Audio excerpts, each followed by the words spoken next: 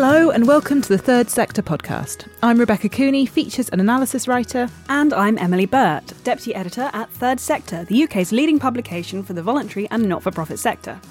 Each month we're delving a little deeper into some of the conversations being had in our community, learning more about exciting innovations and probing some of the issues we're facing. Later we'll be talking to Shaks Ghosh, Chief Executive of Claw Social Leadership, and Vicky Browning, Chief Executive of Akivo, about leadership and what the barriers are for leadership development in the sector. And Third Sector reporter Liam Kay will be chatting to the British Stammering Association about its latest campaign to change perceptions of stammering. But first, I have a slightly random question for you. Hit me. Would you ever let someone else choose a tattoo for you? Absolutely not. No. Because the only people I can think of who would try to choose a tattoo for me would be either my partner or my family, and I could just see them being really terrible about it, frankly. What about you? Probably not. Yeah, there's not many people that I would trust that way, and I certainly don't think I would trust my colleagues. I'm really, really frightened of needles, so it's never I have a real, getting injections is a nightmare. So the idea of just lying down and letting someone jab away at me for a semi-permanent thing.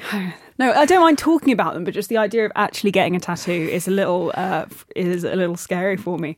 But so, Rebecca, if you had to get a tattoo of something, what would you get a tattoo of? Well, I am toying with getting a tattoo, actually. Are you? I kept saying, I had this idea in my early 20s and was like, that's probably a bad idea. And I was like, okay, I'll get one when I'm 30. Yeah. And I turned 30 in April. So you've got to do the it clock now. is ticking. Those the clock is ticking. Okay. So I do want to get the horse, the white horse in Uffington that's like in Gaven Hill. I want to get that on my foot. Oh. Because my foot is nice and out of the way. So I can say, I've got a tattoo, but it's not exactly daring, is it? It's out of the way.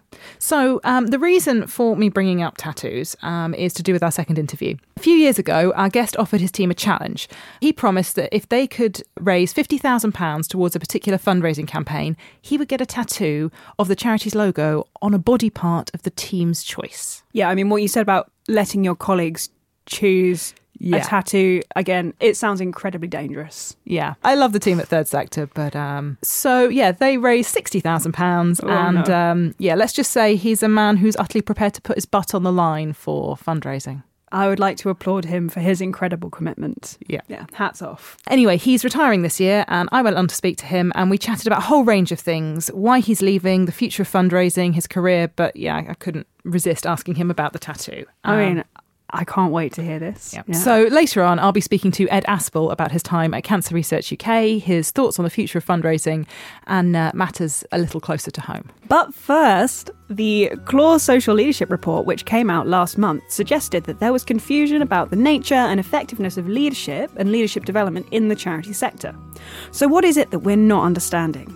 We spoke to Shaks Ghosh, Chief Executive of Claw Social Leadership, and Vicky Browning, Chief Executive of charity leaders body Akivo, who contributed to the report. All right, well, thank you so much for joining us today, Shaks and Vicky. It's brilliant to have you both in the studio to talk about leadership. Thanks for inviting us. So, first of all, what do we mean when we talk about leadership and how is it different to management? For me, the biggest difference is that leadership is about why we do what we do and management is about how we do what we do. So I think if you want to sort of do the contrast between the two, leadership is about inspiration, management is about implementation, leadership is about tomorrow, management is about today. It's that sort of difference, I think, the vision and the foresight as opposed to the cracking on and doing. Can you be a good leader if you're not a good manager? I think you can if you have the self-awareness to know that you're not a good manager. Because I think you need both. It's not that if you're a good leader, you don't need good management. You absolutely do, because you can have the best vision in the world, but if nothing actually gets done, I think you need to know really what management skills are. So I always say to my team, don't expect me to be a good manager. Micromanagement is not my style. What I want is to set the intention, set the vision, work with you on strategy, and then I want you to be free to deliver in the way that you think is the right thing. So it's exactly as Vicky was saying, it's the why, not the how. So if you think about management as being much more about the how, leadership is about the vision, the why. Managers, you're there, you sort of tell people what to do. I think as leaders, we should be coaching them to do things in the best way they possibly can to make them be as good as they can be, rather than being directive. It's much more about the kind of coaching thing. Exactly. Can I return to your question about what is leadership? Because we're a leadership provider, we spend a lot of time on this question. And for me, leadership is actually about a set of skills and behaviours, and it's quite simple. And I feel strongly about making that point because people can mystify leadership into something that's, a bit scary, a bit elite. And actually, it's just a set of skills and behaviours. And the more of those skills and behaviours you have, the more situations you'll be able to kind of operate in, be comfortable in, be successful in. And the other thing we say about, in answer to this issue about what is leadership, is that it actually has to start with self. That's self-awareness. So we have a little mantra which goes, know yourself, be yourself, look after yourself. That is absolutely at the very core of leadership. Back to your point, Vicky, about you don't have to be a good manager, but you have to know you're not a good manager, and you have to own that. And then it's about relationships with others, influencing others, and working within a context. So the skills and behaviours you might need in the military, for example, more about command and control, very different to what we would expect to see in the voluntary sector. And of course, CLAW Social Leadership recently put out quite an extensive report about the nature of leadership in the third sector. Shaq, it seems the most obvious question to ask you first. Was there anything that came out of that research that you found particularly surprising? Yeah, a wonderful new report called Talking Leadership. And what we did was we interviewed 50 influencers and senior leaders, mostly in the social sector. I did some of those interviews myself, and they were some of the best conversations that I have ever had. So lots of juicy stuff in the report, lots of nice stories, lots of rich narrative about how people lead. The really interesting finding was a message of abundance. Now, at a time when everybody's talking about constrained resources and austerity and the fact that the charity sector has no resources for training and development and skills and leadership development and all of that. Actually, the message that came through was there is an abundance of really great leadership and leadership development opportunities in our sector. The interesting thing was all the people we spoke to said, yes, I'm really busy, but absolutely, if called upon, I would make time to provide mentoring, coaching, work shadow experience, share my own story of leadership, my own experiences of leadership. So I think where we got to in that conversation is that I think we're ready for something really interesting, which is that if you imagine that we have 1 million leaders in our sector and every one of them is able to make an hour a month, an hour a week to put into a pot for leadership development for the next generation of leaders, you actually have an abundance of leadership development. It's just how do you broker that? How do you make sure that the people that have it to give are able to reach the people who really, really need it? And I think that's a very exciting project that potentially the sector needs to work on together. We have, at Kiva, we run a mentoring scheme, and I completely hear all that. The generosity of our members is extraordinary. People just give their time, give their expertise, and give up their knowledge. Last year we did 70 matches. We matched 70 either chief executives or aspiring chief execs with counterparts in the scheme. I think the important thing, though, is to recognise that it does actually take time. You have to invest time in your own development as a leader. So while some of these interventions are not necessarily expensive, cash-wise, you do actually have to put the effort into doing it. And we find when the mentoring relationship works, it's an absolutely brilliant two-way thing. The mentor gets as much out of it as the mentee does. But often, if it doesn't work, ironically, it's often the mentee that finds they don't have the time to be mentored. And actually, so we're really insistent that people, before they sign up to the programme, really understand that they have to invest their own time and their own thinking in doing this, because it's not sort of something that you can just dip into. I think you have to commit to it. Yeah. And I don't think it's just mentoring, though, because my absolutely favourite example, and it's not an example from our sector, which makes me a bit sad, is Transport for London. And their mantra is 30,000 staff, 30,000 leaders. And what they do is they set the expectation that everybody will be mentored and will mentor. But they also have reading clubs. They have expert hour sessions where expert leaders will talk about something that they're passionate about and everybody can attend. And since I went and looked at their model of doing what they call leader-led learning, there's very little resource required to run this system because a lot of it is done online.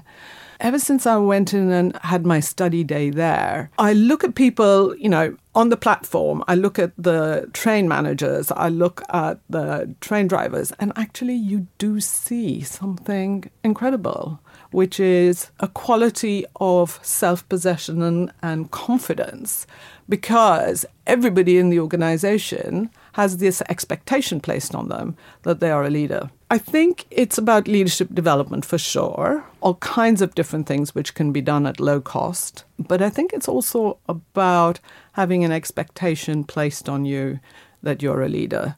And in Talking Leadership, the report we just published, a lot of people talked about that moment when they realized they were a leader. And they went from being an accidental leader to being somebody who identified as a leader, took their responsibilities seriously. And one of those responsibilities was a responsibility to themselves. That if I'm a leader, it's my responsibility to keep up to date with stuff, to make sure that I'm rested, I'm self-aware, that I invest in myself. One of the things that the report brought up was that one of the barriers around leadership was confusion, that the sector is a bit confused about what leadership might look like and what can be done to clear up that confusion. So first of all, it's about understanding why there's confusion. And I think there are a number of things. One is the word leadership. Your question, what's the difference between leadership and management? Do I really understand that? So clarifying what leadership is. The other thing is the value of leadership and the value of leadership development. So we, in a different piece of research, we published a report last year which showed that there is a correlation between leadership and productivity and performance. If you're an organization that invests in leadership development, then your productivity and your performance can go up by up to 23%. Showcasing really good leadership, making the case for it, I think is really important, because people don't know that it will change things. It'll make them more resilient. They don't necessarily make the association that investing in their own leadership development will help their beneficiaries. And of course, we're a sector that cares passionately about our beneficiaries. So we think we need to put all our money onto the front line. But actually, it is that, the theory of change, which goes invest in yourself, invest in your people, your organization, and then your beneficiaries will benefit. And does this issue around confusion sort of chime with your experiences, Vicky? It does, because I think one of the challenges is that people learn in different ways. Some people like, classroom learning, some people like action learning sets, some people like just having a chat over a coffee, some people like job shadowing. So there's lots of different ways of learning, and it's not always easy to see what's being offered, whether it's tailored to what would suit you. But I think sort of behind that as well is one of the myths about leadership, which is that leaders are born. You're either a leader or you're not. That's just nonsense. Leadership is a set of skills. Leadership can be learnt, and leadership looks very different in different circumstances, I think. So again, the leader is not the hero, the usually bloke standing at the front and sort of shouting charge. There are lots of different types of leadership, and I think some of the interesting work that's come out of the Julia Unwin report around power and dispersing power. So how do we as leaders think about our positions positions of power and how we distribute that to others, the idea of kind of transparency, accountability, connectivity, all of that Julia put in her report, I think these are really interesting challenges for us as leaders to think about. And all that kind of feeds into where do we go in terms of finding suppliers. So I think the idea of, better signposting, again, we do quite a lot of work with members of really understanding them as individuals and then recommending things that may suit them at that particular point in their career or in their development. But I think there's a lot of stuff and there's a lot of fragmentation. Fragmentation, and that's that. But there is a lot of people want different things, so it's not necessarily a bad thing. But I think there's something about trying to kind of bring it all together to be a bit more coherent, so you get over that. And are there challenges? I mean, you've just been talking about some really interesting things there, and also I thought it was very interesting, Shax, what you said about this genuine kind of care and concern for beneficiaries, which charities go through, which you might not necessarily see in the private sector or the public sector. Do you think that some of these challenges are kind of specific to the third sector and the voluntary sector? I think within the voluntary sector, there are unique challenges. I mean, leadership is leadership across all sectors in one sense, but I do think the voluntary sector has specific challenges around things like our stakeholder base. So we just have so many different people that we're accountable to, whether that's the trustees, who are obviously volunteers, our staff, our beneficiaries, volunteers, our donors, the public. This expectation somehow that charity leaders should be held to higher standards than other leaders. I understand that, but it's not always easy. And I think there's other things like the fact that we're often dealing with huge intractable issues with limited resource. Yeah, so, there absolutely are sort of challenges that I think that are specific to our sector. But the people I meet in my work, and Shax, I love the way you said that some of the interviews you had were the best conversations you've had. There are some unbelievable leaders in our sector. There are some people who are so inspiring and so committed and so interesting and interested in their development and the development of leadership more generally, that I think it's really exciting. So here's a statistic which I think about a lot, which is the workforce, the paid workforce in the voluntary sector is 800,000 plus minus. The number of volunteers who volunteer regularly and formally is 15 million. And then there's a whole load more that volunteer informally. And obviously they're a bit more difficult to track. So if you think about leadership as a way of influencing and inspiring others, that is just a huge difference with other sectors. Because you're not being rewarded in that classic way, and so you've got to find other ways to motivate people, right? Exactly. And the way to do it, I would argue, is with leadership, not with management. Because you don't have, the structured things that you can, as a technocrat, learn and deploy, which is about pay and conditions and reward systems and all of that. The best way to inspire our 15 million volunteers is by being great role models and great leaders ourselves. We've touched on it a little bit, but are there sort of low-cost ways to develop leadership in the sector? Yes, absolutely. And I think it goes back to the heart of what Talking Leadership was saying about abundance. If there is indeed an abundance of talent and opportunity that people will make available time, then finding a way of collecting that together. So one of my trustees, who's a strategy professor, he talks about Airbnb, for example, as being part of the shared economy where everybody had a spare bedroom and an hour to change sheets. Having a spare bedroom and an hour to change sheets isn't enough to run a hotel. But 1 million spare bedrooms and 1 million hours to change sheets on a platform, all of a sudden is an abundance of accommodation, which is very kind of disruptive for the hotel industry. If we can think of a really smart way of doing that, and this is kind of the innovation, I think, that we need to look for, which is how do you create a platform with 1 million opportunities for leadership development for the next generation of leaders that are coming through, to be inspired by these incredible, generous leaders that we already have in our sector. Then nobody needs to go and do an expensive MBA or an expensive leadership program, because it's available there at a minimal cost at the time when you need it for the right part, for the right training that you need on your leadership journey. Vicky, any final thoughts? Yeah, I mean, I completely agree with that. I would just want to say as well that it is worth spending some money sometimes. I mean, we do have this thing in the sector that we try to get everything for free. And sometimes, actually investing in a really good course, whether it's a CLAW course or a leadership trust or whatever it might be, is money well spent. So I don't think we should, there are low-cost ways of doing this. There are very generous leaders who are able to give their time and give their wisdom and experience. But also, it's fine to invest. And I think that's a message for trustees as well. Do invest in your leaders, because if you had a building, it's an asset, you would look after it. You have leaders and they're your biggest assets. So invest in them, look after them. Sometimes low cost, but sometimes, it's fine to spend a bit of money on it. Shax, Vicky, thank you so much. Great pleasure.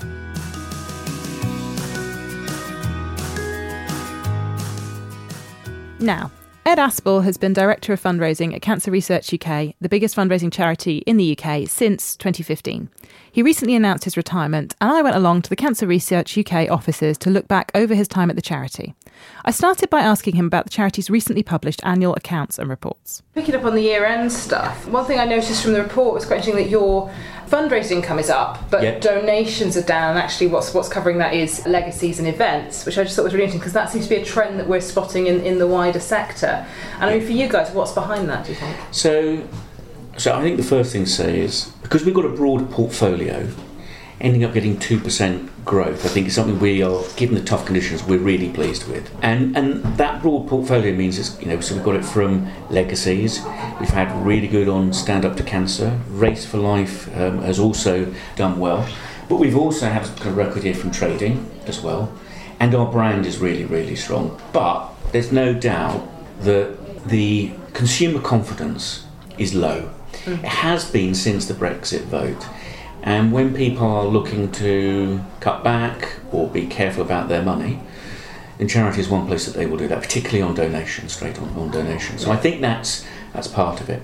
I think there's changing attitudes as well. And so there is a propensity to give to charities is reducing. It's reducing across all ages.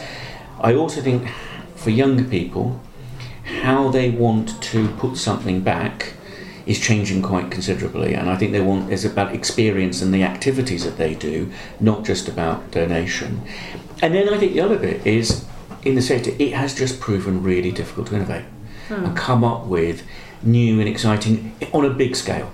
So the traditional give, do, buy, pledge is still fundamentally how charities are structured, and major kind of transformational innovation isn't something that we've seen. And so the donation area is very, very mature. But I think it's changing. I think it's beginning to change quite dramatically. And for me, I think the biggest change that we're seeing, the biggest disruption, is around social media platforms and giving. And so Facebook have already started, and we are doing extremely well through Facebook. We started in November. We've already had, by the year, 2 million in terms of donations. But that's what it's about. This is about peer-to-peer giving, rather than just straight to the charity. And I think, we've got Instagram's launching this month. But what you're seeing is peer-to-peer giving, I think, is just going to extend. We're going to see it on Twitter. We're going to see it, I think we'll probably see it through LinkedIn.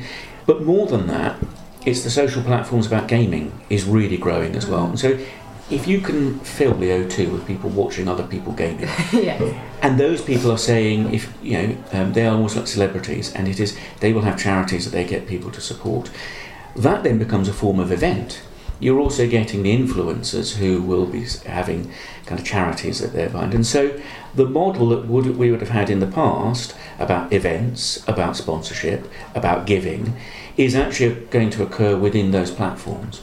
Almost every type of way in which we raise money at the moment, including through eBay, it's going to happen in terms of stock and retail. I think we're seeing a fundamental shift in the way in which people are giving through social and digital. That is going to grow dramatically. There's opportunities, but there's challenges. So I think the challenges is the old days where charities will be able to manage the supporter journey and want to kind of manage that very, very carefully. You will be able to do that. We'll have direct relationships with supporters. But where it's peer-to-peer and it's within platforms, that is going to be one where we will have less control, and we may not get all of the data.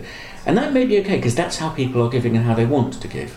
But the fundamental bit that will be important underneath all of that is your brand.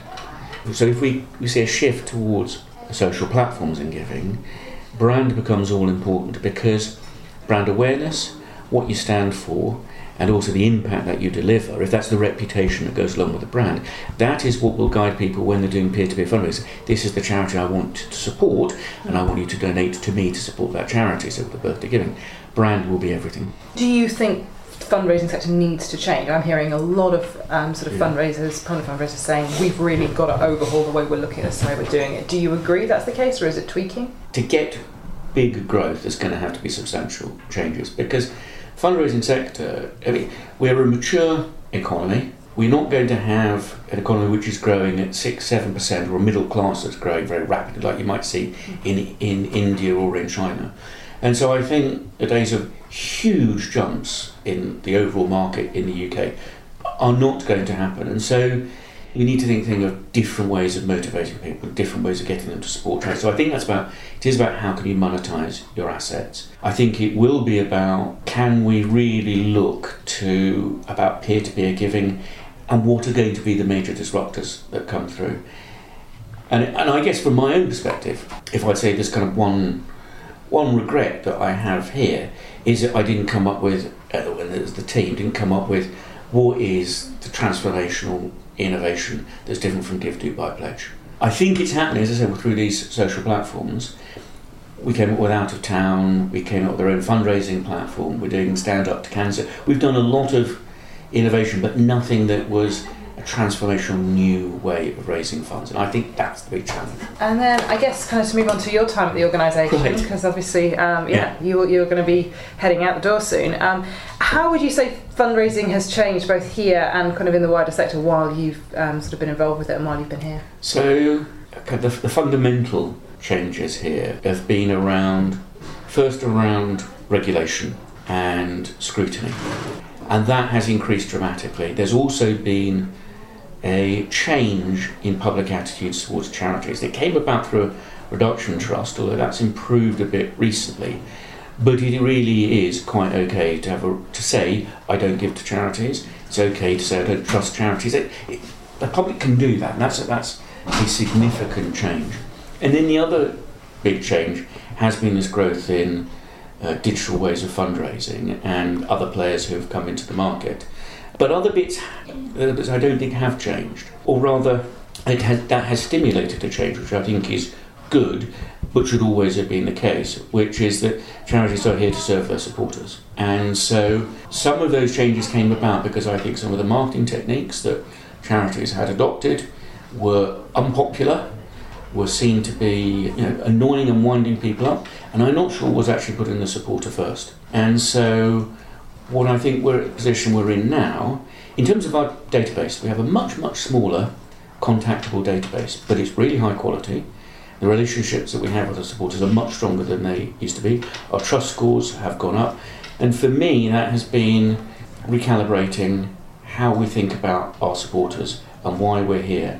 And if you like, the move to opt-in really was about a symbolic change to say, if we're moving to opt-in, we need to give our supporters a reason to opt-in, as opposed to the fact that we've just got them on our database. And that stimulated very, very different ways of thinking about our supporters. And I think that's the real change that we've seen here. I think the other one, though, is, as well within the charity, is I think we've moved to, as a result, a much more rounded view of our supporter too. We involve patients, people with cancer, supporters, a lot more in developing the work that we do. And not just from the fundraising side, but from the science and from our policy work as well. And what that says, I think we see now our supporters, as they get behind us in any way that they want to, they can give us their money or their time, but they can give us their voice. We also get supporters who give us their bodies too when they're going through clinical trials. But people can also beat cancer by changing their lifestyle habits. And I think we now see our supporters much more in that way. And so there's much stronger collaboration across the organisation perhaps than there was before. I think that's a really positive change that we've seen as well. But there's bits I don't think have changed, which is, I suppose, partly why I was attracted to the company in the first place, is Cancer Research UK. The team here are brilliant. It's really professional. I mean, it really is. You come into an organisation with real ambition, with very high skills, that really look to do things well and differently. I think it's very kind as well. I think the values here are really nice. So it's good fun working here. That I don't think has changed. I think it's what makes the place really appealing. I mean, there's been some highlights too. I mean, doing the boxing was quite something. So I did that 1 year, and I mean that was tough. It was exhilarating, but tough. But I also did a bit when we did stand up to cancer. I always do a challenge for the team. So if we hit a certain target, I'll do some sort of forfeit, which is where the tattoo came from. Well, it's been made very clear to me that if I don't ask you what's going to happen to the tattoo, I'm not welcome back in the office. So the tattoo is staying exactly where it is. And I'm not showing it to anybody either. This is where it is. I wasn't asking, don't worry. No, we're good. No, so you'll find... But yeah, I mean, that was one where I thought, okay, if I'm serious about setting guys a target, it means something, let's get this done. But it caught people's imagination here and was quite a bit of fun. And there was a wind-up where about the end of the fundraising week, it was a Thursday, and we were at a fundraising do, and I had to announce the total, which somebody said, which actually means there, Fred, you need to get your tattoo done. And they got some guy come up on stage with a little bag and a chair and said, where do you want it? And I fell for it. It was just a guy from the kitchen of the pub. I fell for it. Can you come back tomorrow? It's a bit difficult, you know. So, but anyway, yes, that was fun. That was a lot of fun, actually. I'll be here for stand up this year, and so they've just put out an email to everybody about what should be my forfeit this year. So I'll find out. I suppose I probably have a veto on it, but it's not going to be another tattoo. That's the one we'll do. The one we'll do.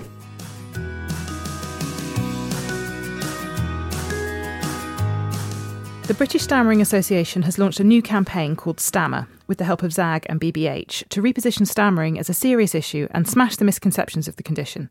The campaign follows concerns that many people underplay how damaging the condition is, with a YouGov poll showing that 1 in 4 members of the public would be comfortable to hear jokes about stammering. Third Sector senior reporter Liam Kay met with Bethany Kelly, a trustee at the BSA, and the charity's chief executive, Jane Powell, to discuss the campaign. Bethany, Jane, thank you for joining me. What sparked the latest campaign and what does it entail? I think 2 drivers. The first was that we did some polling with YouGov, and that showed that just 2% of the population knew who we were. And even when you kind of then look down to the percentage of people who stammered out of those, it again was a tiny...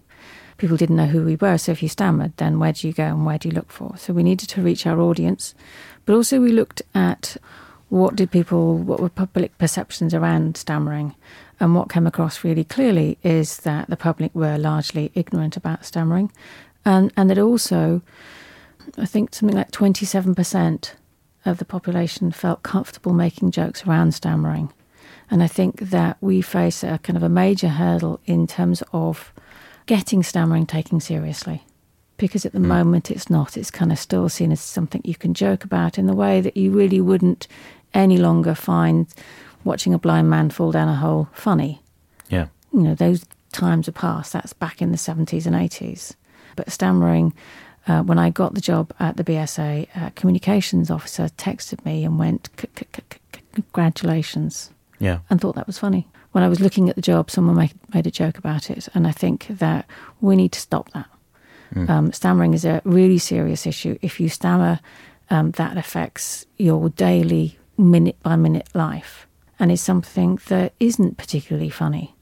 It's about as funny as being deaf. And so what we needed to do was to launch a campaign to make sure that people were aware of who we were, to get this issue taken seriously, and to start to educate the public and getting the public to think about what does it mean to stammer. And in terms of the sort of campaign itself, sort of, you know, how did that develop from there? And sort of, you know, what were some of the key aspects of the campaign that you wanted to bring in? We briefed an agency to work with us on developing kind of a brand and a campaign. Some of the things that they needed to tackle were the fact that every person who stammers differently. and that what we didn't want to do was portray this as some medical kind of condition, that we needed to make people feel comfortable with having a stammer, and we needed to do so in a way which, didn't say, urinary tract infection.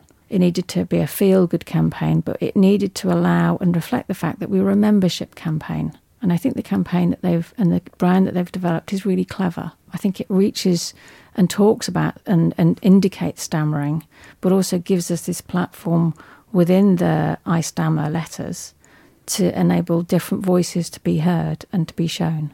And different perspectives of the experience of stammering, because not only does the condition fluctuate in the individual, so some days I'm really fluent and some days I can barely get words out, but also you can have a covert stammerer, so someone who has a stammer but you actually can't hear it, but they've got all that physical experience and the reality of swapping out words as they're speaking, as the sentences are forming in their mind, right the way through to someone who has an overt stammer that's really audible and maybe has some very visible physical attributes to it as well. But the thing that I find really exciting about the campaign is that it engenders a sense of pride, not only in the people who stammer, but their friends, their families. A sign that we were onto something really quite special was when a colleague at work who doesn't stammer, has never been involved with the British Stammering Association, saw the stickers, saw the postcards and the badges and said, I want some. I want to be able to put that imagery, that branding on my things. I want to have a conversation about this. So it's attractive. It's very different. It, features real people who stammer, not the kind of medicalised, oh, poor you can't get your words out, you're a bit simple, you just need to relax, take a breath, calm down, stop being so anxious. It's invigorating and something that it doesn't matter whether you stammer or not, you'd want to be associated with. What are your aims going forward? What would success look like to you, months down the line? The campaign is part of a 5-year plan, so success, we're kind of looking to, success being ultimately people feeling completely comfortable and not ashamed of having a stammer, that they can feel able to get any job and that the public doesn't say, please take a breath, don't worry, don't be nervous, it's okay, and the public understands what it means to stammer. So zooming back, we did kind of coming back to the YouGov polling, we looked at what awareness was, what people thought caused stammering. So year on year, we'll be tracking to see the change in awareness of the organisation and in branding awareness and in awareness of the fact that it's primarily a kind of developmental condition. It's often hereditary, mainly affects men. And actually taking a breath doesn't stop you stammer, weirdly. And it's not about nervousness.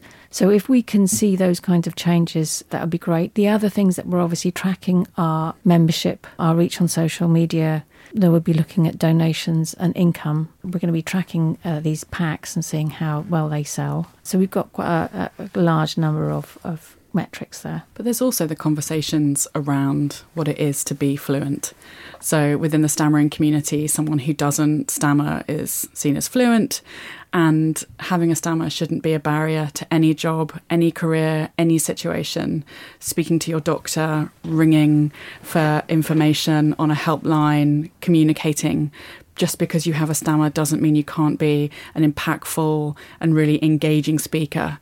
And that's what I think is really missing around the conversation. So I think in reflecting back that on into looking at the public, so whether it's a taxi driver or whether it's somebody kind of when you pick up a phone that's ringing and you hear a long silence and you slam it down, it's kind of, does this person stammer? It's about the employees kind of going, we need good communication skills. And communication skills isn't actually the ability to speak really fast or fluently. Good communication skills means so much more than that. Yeah. And so anyone that stammers can have really fantastic communication skills. Our communications officer stammers. We've got a lot of things that we need to change, and we've got metrics in place and ways of tracking those changes. Are there any lessons that you've taken from the campaign? Start designing your merchandise earlier, I think. Get it ready to go. We packed the redesign of the website and looking at the user journey and bringing in a CRM system all in the first 6 months of the year to get this ready for this campaign. So it has been a really intensive period, and trying to get everything ready for the campaign has been a huge job for a very young new team. I think if there were any takeaways that other organisations would want to kind of learn from the experience is the power of positive. So having a really positive campaign versus trying to educate around the negative and kind of discomfort around stammering, but doing it in a positive, confidence-building way has been really, really impactful. Making sure that you can see real people versus stock photos. So being a membership organisation, being able to show the diversity of people who are absolutely, fantastic and creative and powerful and positive. That's been really, really, really exciting. But also, your audience doesn't need just to be people who stammer. Yeah. And that's the power of the Stammer campaign, that, as I say, anyone who has an interest in communication or just having a meaningful conversation with somebody in an empathic and modern way should be aware of what stammering is and how they can support someone. And the last thing I'd like to end with is that this is kind of part of a careful plan. And so, this was planned as soon as I took the job, and was part of, what I wanted to do when I took the job, is that we needed to change the way we looked. We needed to make sure that people could access help. We've kind of changed the whole helpline. We've changed the way we deliver services. The campaign is just the fully tip integrated of that plan. Yeah. Jane Bettany, thank you very much. Thank you.